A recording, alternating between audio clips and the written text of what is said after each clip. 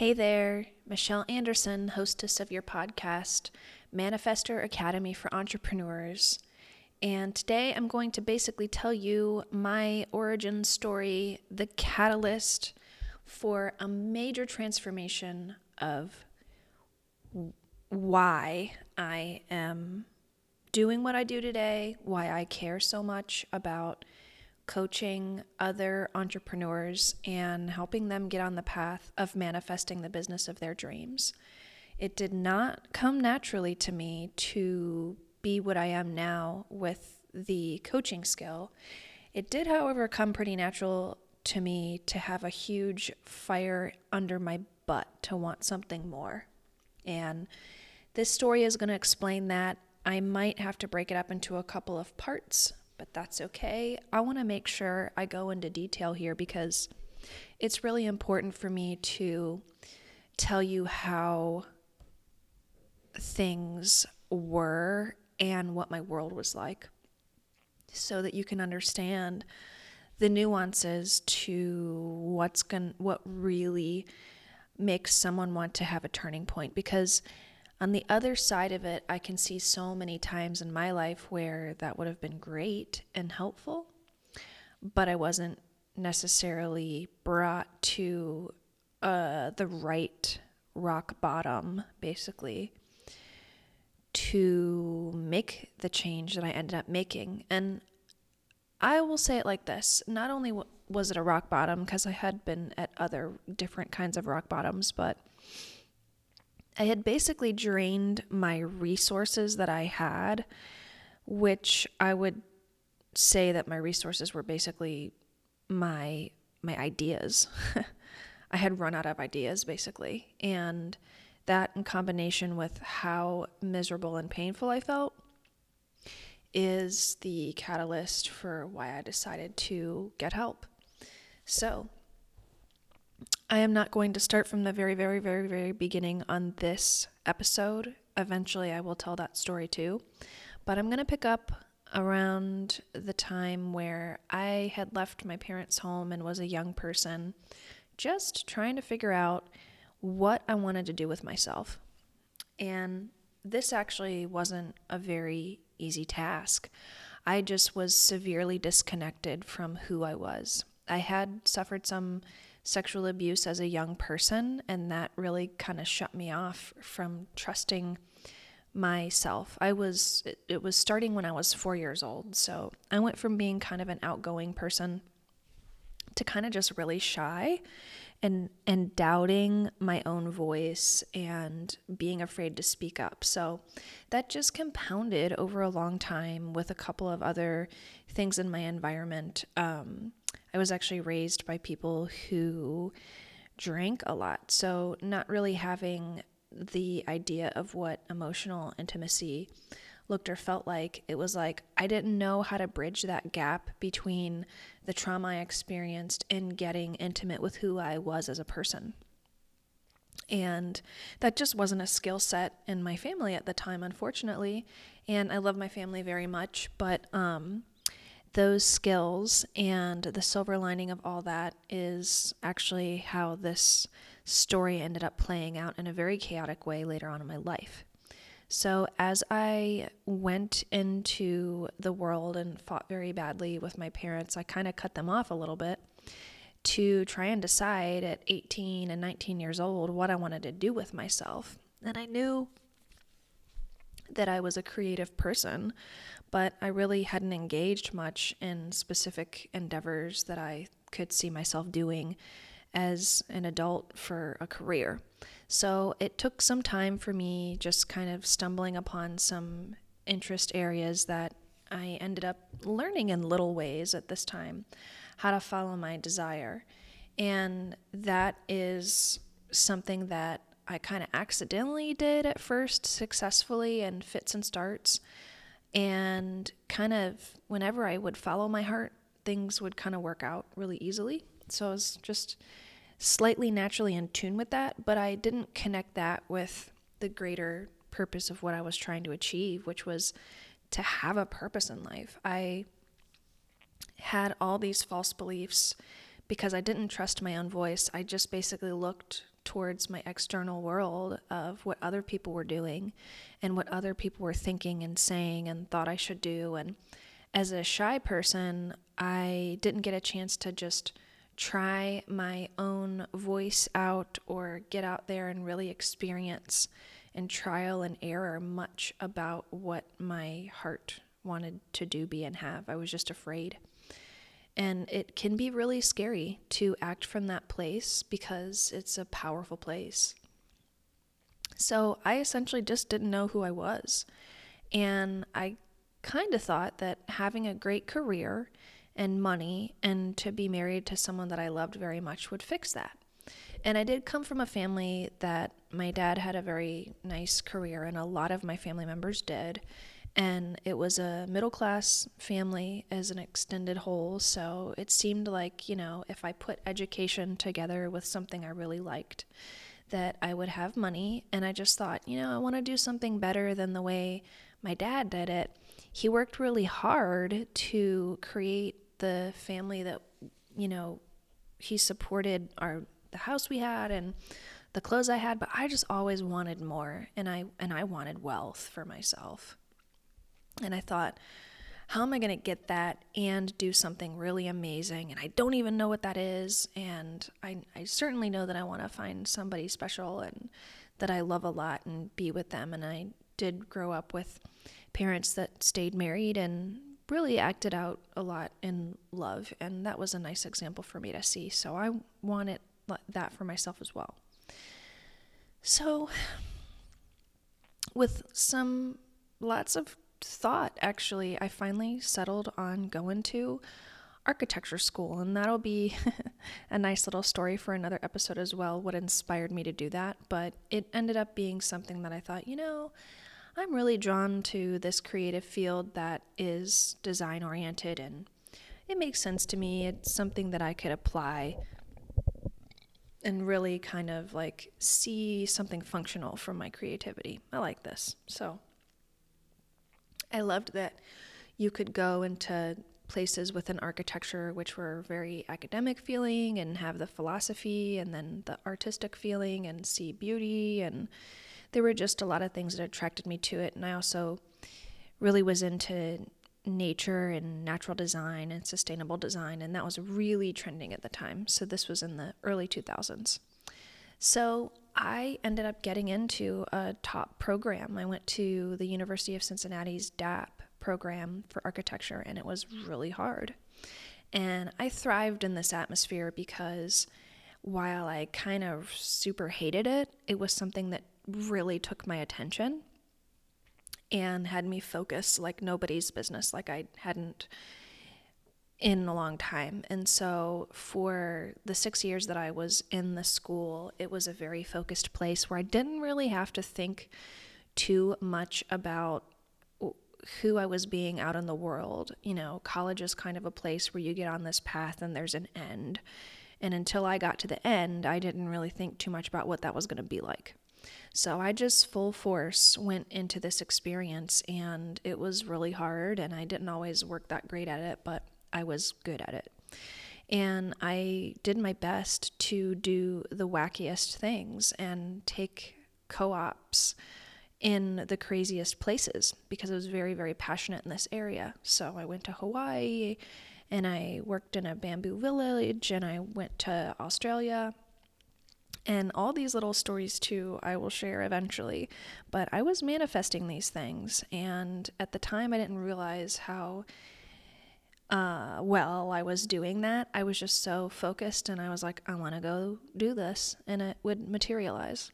So I thought, gosh, I'm working so hard and so passionately at this. This is definitely going to work out. I'm going to be good at it. And of course I worried about actually succeeding because the rubber hadn't met the road yet, but that's how that worked. So after I graduated, I had a job lined up where I was working at the Cincinnati Park Board as a horticulturalist. And I knew that I wanted to go ahead and get my experience with actual plants and park maintenance and park care while I was younger before I got too bored of it, because it is really hard work, and just learn that piece of spatial design. And I loved it, but I didn't really see a long-term path there. So when I had gone on a cruise with my parents and my grandparents, and you'll notice as there's lots of nuggets for really good stories later, I met on one of our stops at the Grand Cayman Island the person that I would then decide to marry. And it was an instant connection. Be sure to look for the story about how I married a pirate.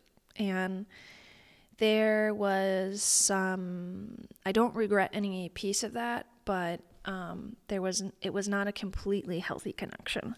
So I was kind of set. I had met the person I wanted to marry. I was very preoccupied with getting to know him after we returned from the cruise, and we had only met in person for a little bit, but we talked on the phone, and I went to go visit him, and I said, you know what?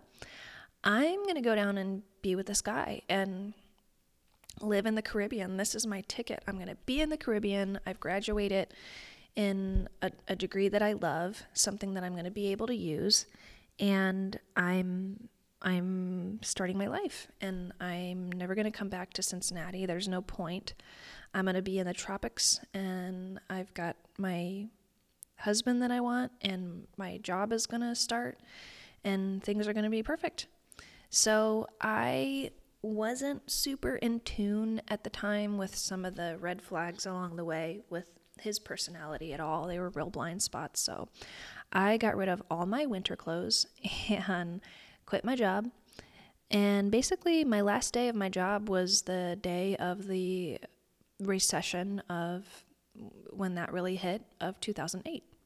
So I went down to the Cayman Islands, and this would have been a pretty stable job to have, and I was well liked there. So once I got down there and checked in with all the people that I was supposed to interview with, which were architects and interior designers, they weren't hiring anymore. The recession had basically hit the design world in a really big way, and that just wasn't going to be a place for me to find a job for a while, and I was going to come to learn that.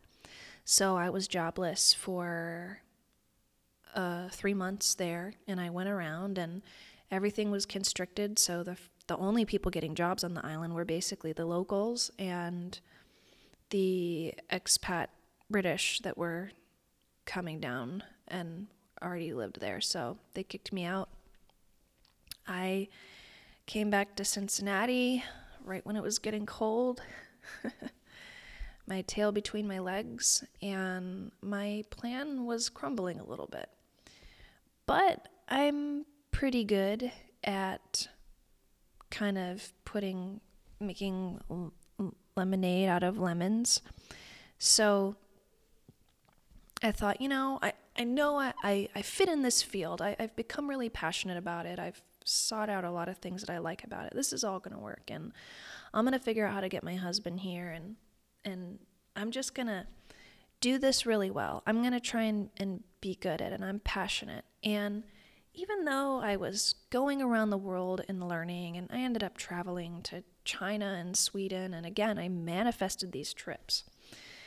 I went to Sweden for free and Latvia for free and studied and watched and lived with other really cool designers and stuff. So that stuff was just going cool. Well, I wasn't manifesting a career yet, but I was absorbing a lot. But no matter where I went around the world, I just was so disconnected from who I was. I was still lonely, and I traveled alone sometimes, but I just felt empty, even when I was with people. Even when I was with my husband, I didn't know what my purpose was. Even though I was driven really hard to figure it out, I just felt this hunger inside, like something was missing. And I thought I could find it out there by doing things and having things like the right relationship and a home. And I never felt comfortable in my own skin. And really, the other piece of this too, I just had a really low self-worth. When I started to see like what kind of income was coming to me and what I was manifesting, it was disappointing. Like during this time when I had moved to the Caymans and didn't have a job, that was sad because my husband didn't really have a very good paying job either. And when I got back to Cincinnati and couldn't find a job for 6 months, and I lived with my parents, that was embarrassing. I think I was 27. And they were very disapproving of my relationship and thought that he was scamming me, and it was a very ugly time. But I ended up just taking some odd jobs and working as a hostess and a retail bridal assistant. And these things kind of, entertained me a little bit, but I was starting to feel really low. Like, here I've done all this work, come from a top university, I should at least have a job. And I had really envisioned working for myself someday. I really saw that for myself. But at this time, there just was this very depressing vibe, and I was overqualified for a lot of the jobs that were actually open. So when I finally got what I got and pieced it together and was fighting with my parents for the second time in my life in a big way, I ended up moving in with an ex-boyfriend's parents where I didn't pay rent. So it wasn't that I wasn't trying, but it was during this time that the internet was in a far different place than where it is right now. So if you were going to go and connect with people and sort out some interest areas, you would use Craigslist more than anything. And that's what I did. I was getting bored in my jobs, and I thought, I had my heart set on going into architecture at this point in time, but that is just not going to happen.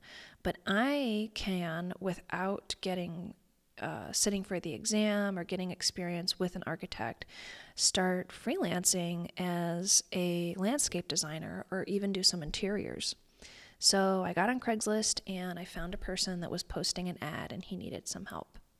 So I reached out to him and he said, "Oh gosh, I saw your resume. I have a landscape I would love to have you look at." And this was the first client I ever had. I went out there and I don't even remember how I charged this guy or if I gave him a flat fee or whatever. I actually wish I could remember. But that was my first freelance experience. And I will tell you how it went on the next episode, because that piece is going to actually reveal my big turning point. So I will tell you a little bit more about that job and then let you take a break and visit the next piece of the story. Anyways, that ended up being a really successful relationship. And this person hired me not just for that project, but a few other projects. And the cool thing about it was that he probably understood kind of what I was going through, and he also brought me on to do some odd jobs and personal assisting and stuff like that. But then he started giving me some referrals. This is where I really started to get good, and my mind started cooking, and I was thriving in this area. And I was starting to understand that I had something that a lot of my fellow students didn't have, which was a really great way of handling a client. And I was really entrepreneurial in spirit, even if I didn't have a lot of the skill sets. So this was very exciting.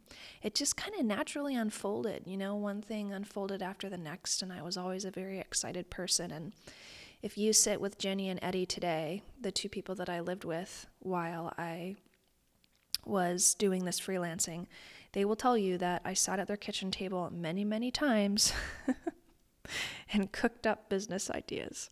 So hop on to the next episode to hear the rest of the story and what my rock bottom looked and felt like. And I will probably surprise you a little bit with how that turned out.